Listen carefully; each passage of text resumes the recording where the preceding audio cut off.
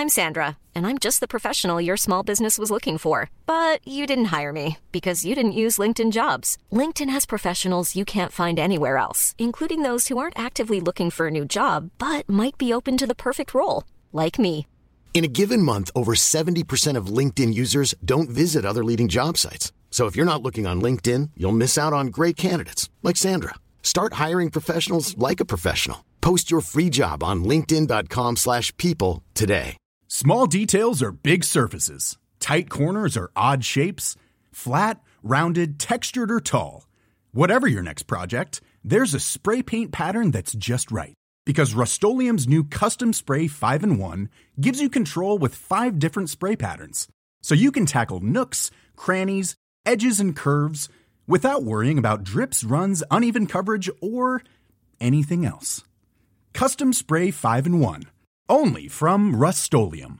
When you're ready to pop the question, the last thing you want to do is second-guess the ring.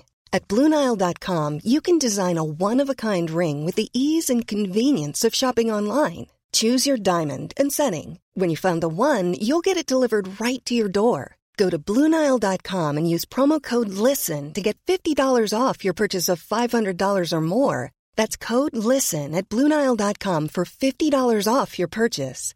BlueNile.com, code LISTEN.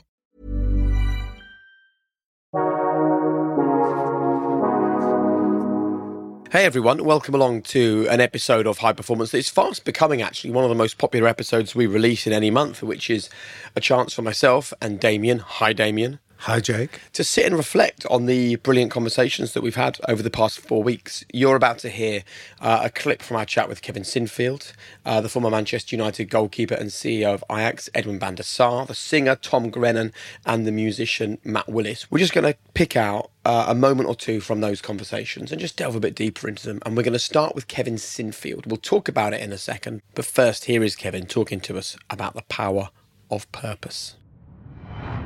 I realised pretty early on that you probably got the best out of me when I backed into a corner. I hate the fact that it's like that, but it's probably true. When you really stick me somewhere I don't want to be, then I'll fight and I'll come out and you'll get the best of me. And so for people out there who are going through some things that they don't want to face, who are finding it particularly difficult, like life's tough.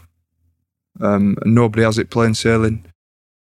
I would say this as well, because I remind myself of it all the time. There's always someone worse off than you. No matter how bad it gets, there's someone worse than you. So Rob helps with that, with the perspective. I actually enjoy being in those tough, difficult, dark moments. You don't have to be in there long. But as was shown in the 101 mile, I were in there for 7 hours. And it's a long time to be in there. But again, there's people doing a lot worse than I am. And my job is to try and get from A to B in one piece, to try and raise a load of money so that the specialists and surgeons and the best M&D people across the UK can get their heads together and try and find a cure. And I think when you've got something like that is really powerful, then it's really easy to do it. But I'd say to people out there, find out why you're doing it. What is it? What is the one thing that'll prevent you stopping or turning around? And when you find that, you can go. Now, this is a good time to have a conversation about purpose, because we're recording this on a Thursday afternoon, and last night we were live on stage at the Hackney Empire with the All Blacks legend Dan Carter. And actually the conversation with him was really all about purpose. And I think we need to talk about the fact that you can have something that you do in life, like host a podcast or play rugby or be a parent or, I don't know, make £1 million, whatever it is you want to do. But that's not purpose. That's the thing that you want to achieve. Purpose is a far greater conversation than that, isn't it? Yeah, it's not what you do, it's who you are when you're doing it, who you become. And what I found really interesting in the chat with Dan that we had last night was when we had a beer with him afterwards in the dressing room, and he was talking about the ridiculousness of retiring from sport, and even that very word retiring that he said. So if you chose to leave a profession, you don't retire from that profession to do something else. You just change careers. And yet with athletes like Dan and like Kevin that we've just heard from, we often think about, well, what are you going to do when you've retired? Well, actually, they've just changed careers. In Kevin's case, he's gone to become a coach with Steve Borthwick in England. In Dan's case, he's gone on to become an author. He's an advisor to businesses and, he's a philanthropist in many ways. So I think you're absolutely right, Jake. It's who we are is what our purpose is driven by, not what we do. And it's fair to say that when you do something as incredible as what Kevin did, which was be one of the greatest ever Leeds Rhino players the world's seen, or when you're one of the greatest All Blacks the world's ever seen, it's very easy to allow that to become your purpose. And there will be people listening to this who do incredible jobs, who have incredible things in their lives. And I suppose our message to them is don't allow that thing that you do to inadvertently become your purpose. Because there's one sure thing guaranteed in life, and it's that great thing you do, at one point you won't be doing it. And therefore, your purpose has to be so much bigger than that, so that when you pivot, when you change, when something falls away, when you actually do retire, when you leave a job, when you leave a role, when you no longer have the responsibility you have today, you're not less of a person for not having that in your life. Definitely. I remember talking to a leader of one business that I worked with who had his sense of purpose was to enrich lives, which I thought was really interesting. And in the business that he ran, the product that he sold was about enriching people's lives. But I remember him saying to me, if this business fails, I'll go and run old people's homes, I'll go and build wells in Africa. I will still enrich people's lives through the actions that I do. So it was almost not defined by the nature of the work. It was what he became and the difference it made on the back of it. And I think that leads into the conversation we had with Kevin. And if you remember, we were at Twickenham on the day of the Gallagher Rugby Premiership final, where Kevin was there with Steve Borthwick and the England staff, and he was signing copies of his new book. And then he came in and spoke to us at the end of the day, and his day sounded like it was pretty frenetic and full on. And yet when he came to us, he still had that energy, that exuberance, that passion for the conversation. And I think that's a great example of somebody living a life on purpose. Everything he was doing was about enriching lives, making lives better, raising awareness, inspiring people and making a difference. So his energy levels were so much higher than somebody just doing a job because I felt I have to do it.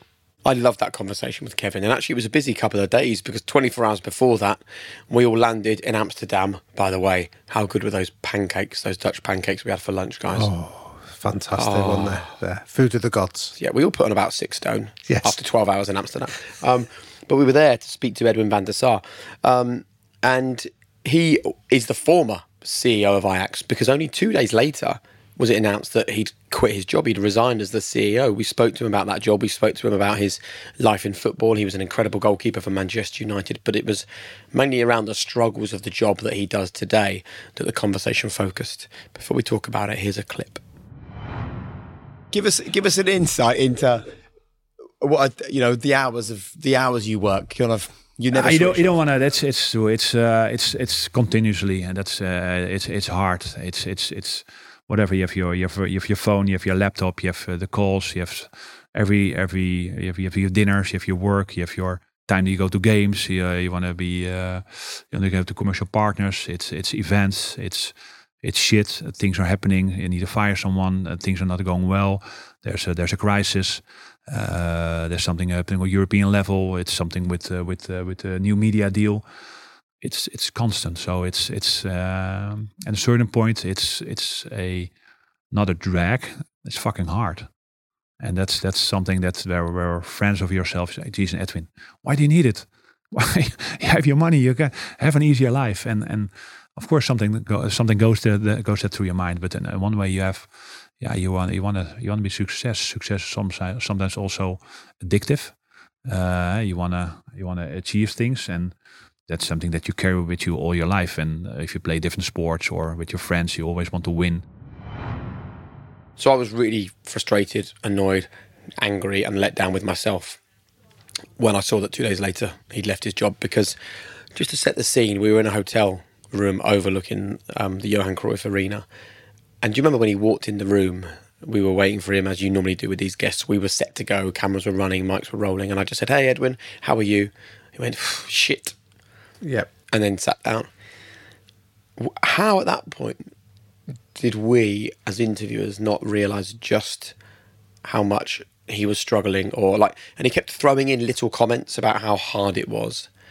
And I think that maybe, let's just be totally open here, I feel maybe we missed a bit of a trick in that interview, that we still went down the road of the things that we decided we were going to do 24 or 12 hours before, and we allowed that to blind us from basically what he was saying, which was, I can't handle this job anymore, it's crazy. Yep.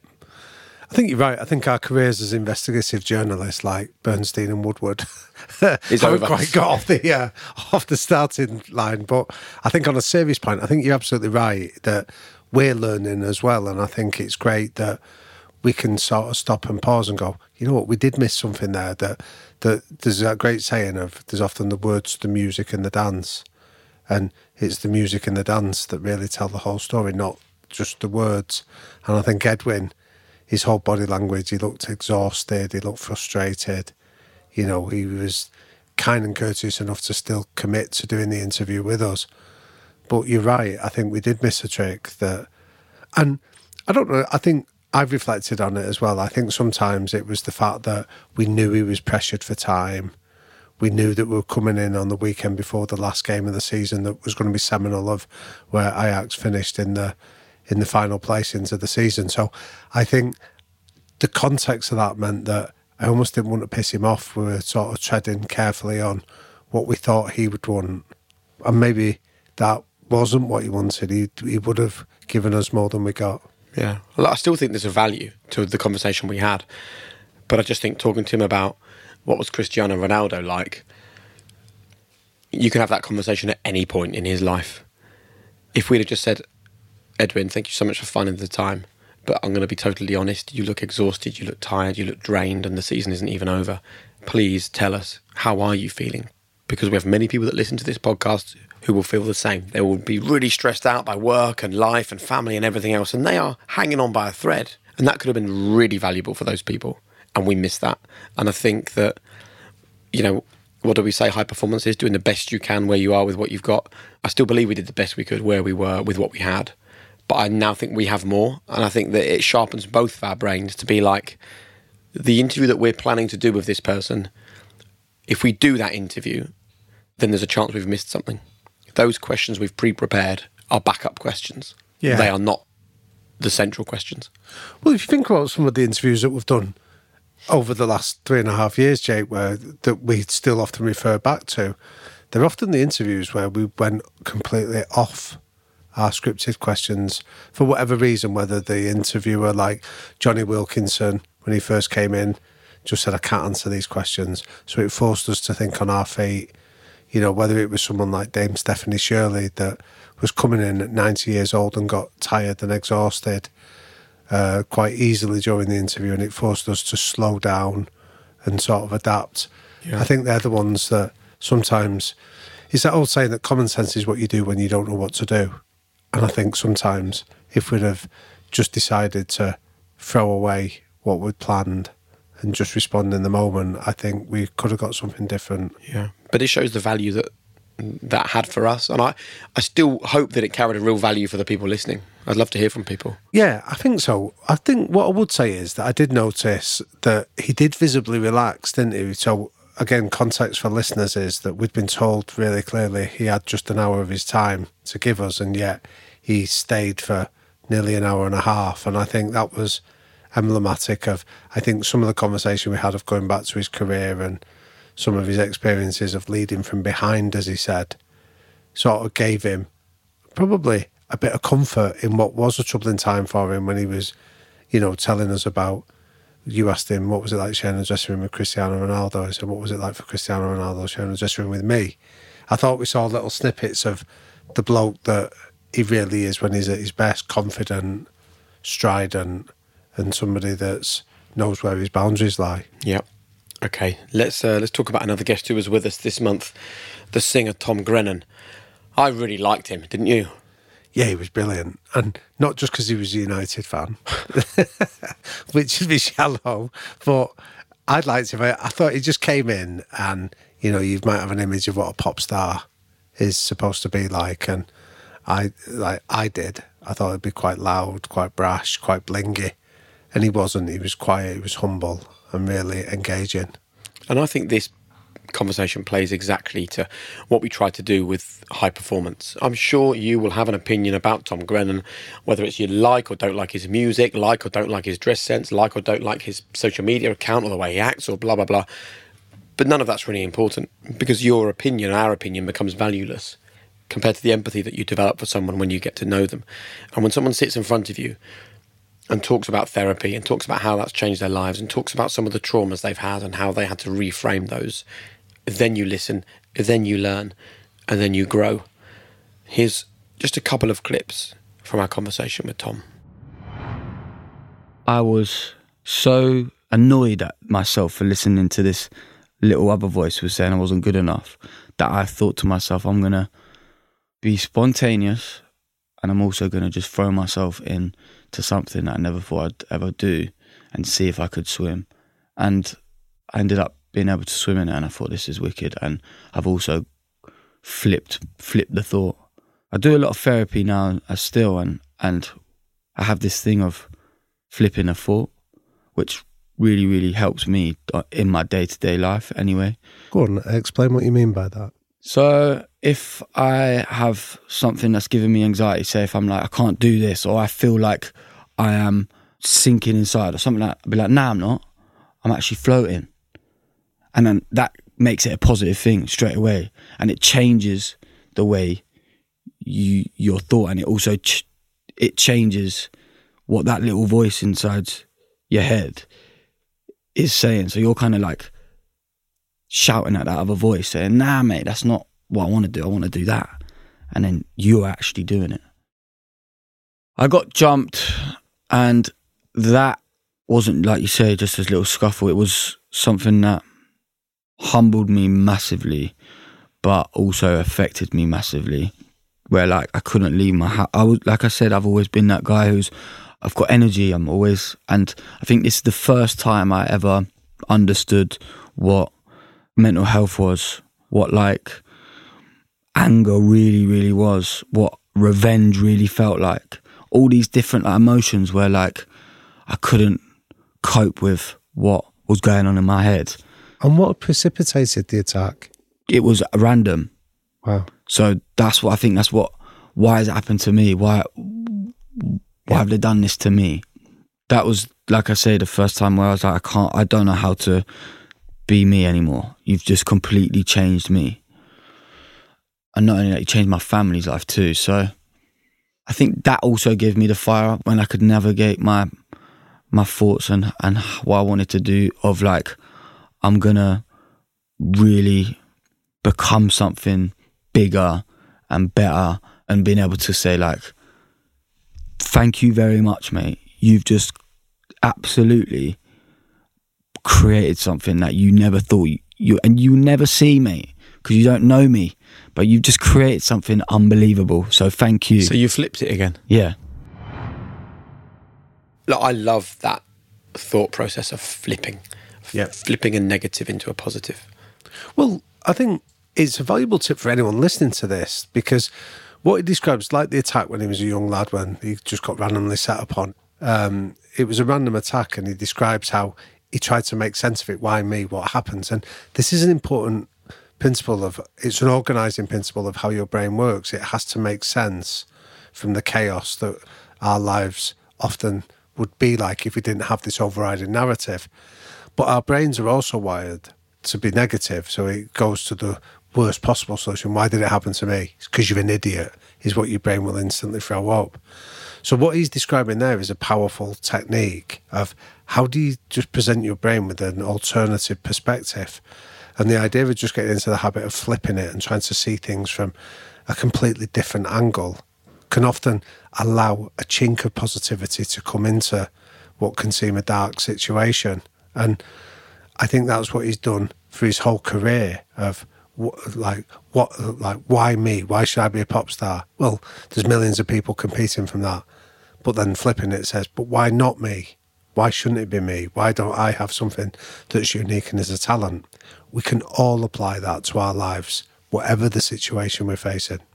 And, you know, on the same theme of flipping, I actually really liked it when he talked about envy and he talked about the sort of inspiration that he gets from other people doing really well. We've heard this conversation quite a few times, actually, from various different people. Like, we're taught that envy is a bad thing. Envy is not. Envy is your focus. It's your North Star. It's something to aim towards. It's a direction to point yourself. And I just think that's a really valuable thing for people to just understand, that reframing isn't just reframing how you live based on the things that happen to you. It's reframing how your brain naturally reacts to stuff happening around you all the time.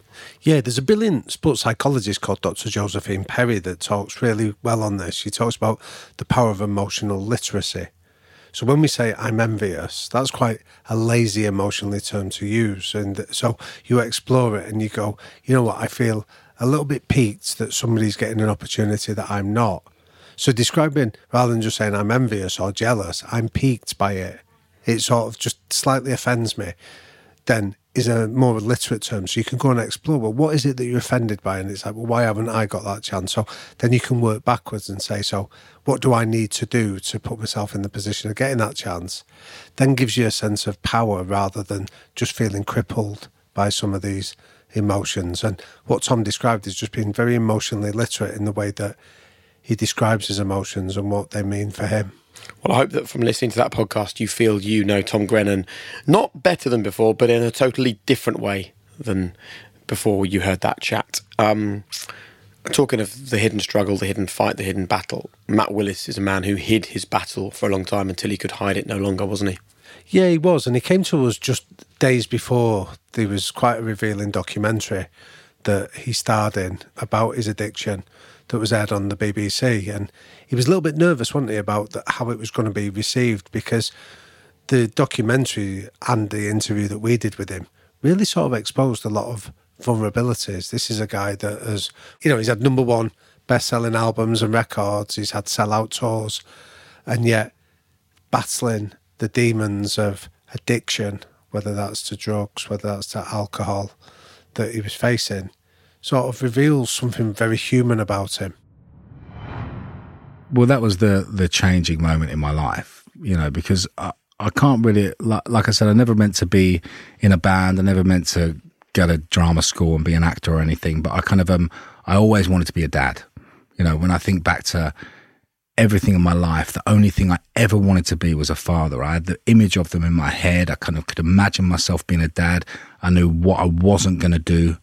You know, a very strong opinion on what I wasn't going to do and what kind of father I was going to be.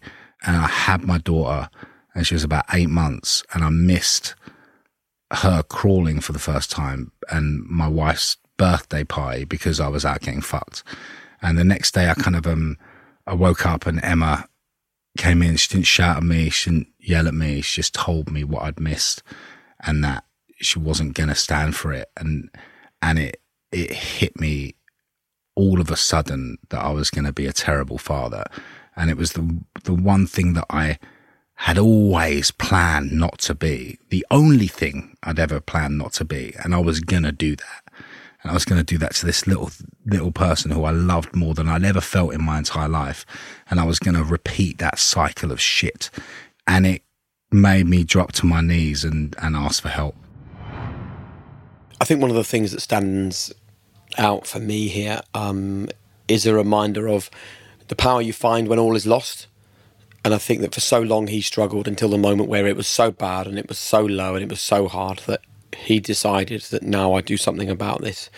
And I think there's a strong message for people. If they're listening to this and they're struggling and they feel like the struggle is futile, there will be a moment. There will be a moment. And if you can grab hold of that moment, then that is the point at which you can turn your life around, and you know nothing is lost until it's lost. Yeah, and I know we're not addiction therapists or specialists on this topic, but Matt was really interesting where he said that a lot of the genesis for addiction therapy is that it's often said you have to hit rock bottom before you can make your way up, and he challenged that and said you don't have to get to that dark place before you can start to turn your life around. And I found that really interesting to explore it with him, because I feel we all have moments where life maybe feels a bit hard or a struggle, but just accepting that we can start the change at any time by almost being vulnerable, just allowing ourselves to be open to the fact that we are struggling, and to be able to go and speak to somebody, to get help, to go and seek support wherever it is. In his case, it was the power of the relationship he had with his wife, Emma. That there was that lovely bit that really resonated with me when he said that day when he was staying over with his wife, and he said, "What we're doing today?" And it was like, "We're just going to hang around and drink tea and just chat." And it was also like, "Well, what do I need to do? Who do I need to be to impress these people?" And it was the sense of, you don't have to be anybody other than yourself. Made him realise just where he was and the dark place he was in. I think sometimes moments like that, very human, mundane, everyday moments, can actually remind us of being human. And being human sometimes involves struggle. Very good. Thank you, mate. Thanks, mate. I love these. I love, you said it at the start, that I'm delighted people enjoy listening to this, because I enjoy doing it as well. This is the pause for us in between these conversations where we can reflect on our learnings and take them away, and hopefully people, if they want to go and explore it, can go into these episodes from the last month and listen to them in more detail. And just remember, you've got the best part of 200 episodes to go and review and to listen to again. And I would encourage you, if you listened to one of the early conversations 2 or 3 years ago, go back and find it. Go back and see what those people say. But think about how differently you react to it based on the things you've learned from listening to High Performance over the past few years. Because being a lifelong learner is one of the best things you can be. And we all hope that these podcasts are helping you to be a learner on a weekly basis. Thank you so much for the continued support. Please do subscribe to this podcast. Subscribing to High Performance allows us to grow our channel. The bigger we can grow it, the greater the names we can attract, and the more impact we can have for you. You can also watch them on YouTube as well as listen to them wherever you get your podcasts. But thanks for listening. Keep sharing what you're hearing, and we'll speak soon.